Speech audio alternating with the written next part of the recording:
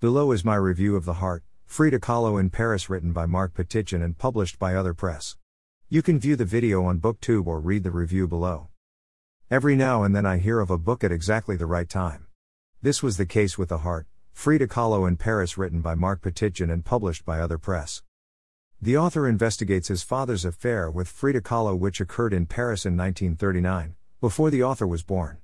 He writes about this affair to shed light on this period of Frida Kahlo's life, her 1 year spent in Paris before the Second World War. He also wrote this book to learn more about his father, who, he writes, he knew but he really didn't know. My own father died 4.5 years ago, and I'm still processing the loss. And I've long been fascinated with the work and life of Frida Kahlo, so I read this book with interest. I should say at the outset that this is not an LGBTQ book, at least I did not read it that way. Although the author does describe Frida as bisexual. He also mentions that Frida Kahlo was rediscovered by feminists in the United States and Europe in the 1980s.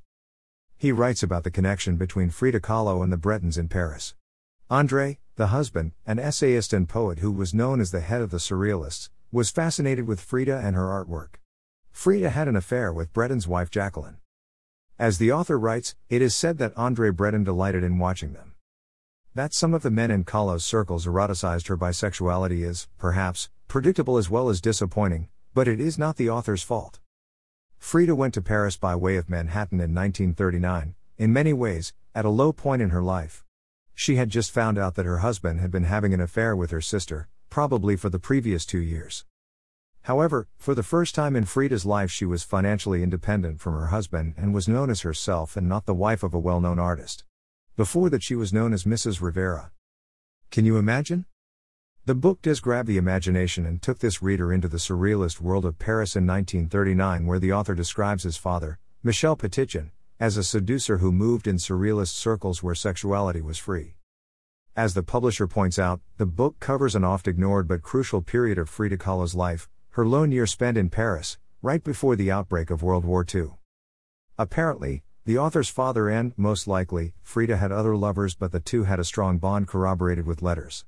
Frida gave Michel a copy of her painting titled The Heart, which is reproduced in the book. In reading The Heart, Frida Kahlo in Paris by Mark Petitjean, published by Other Press, I learned new information about Frida Kahlo. Just as importantly, the book allowed my imagination to enter an important part of her world through the lens of a man intent on sharing what he knew about his father. This is Janet Mason reviewing for BookTube and Spotify. To learn more about my most recently published novel, The Unicorn, The Mystery, click here. The Unicorn, The Mystery, now available from Adelaide Books, #I'm reading #faithfully LGBT.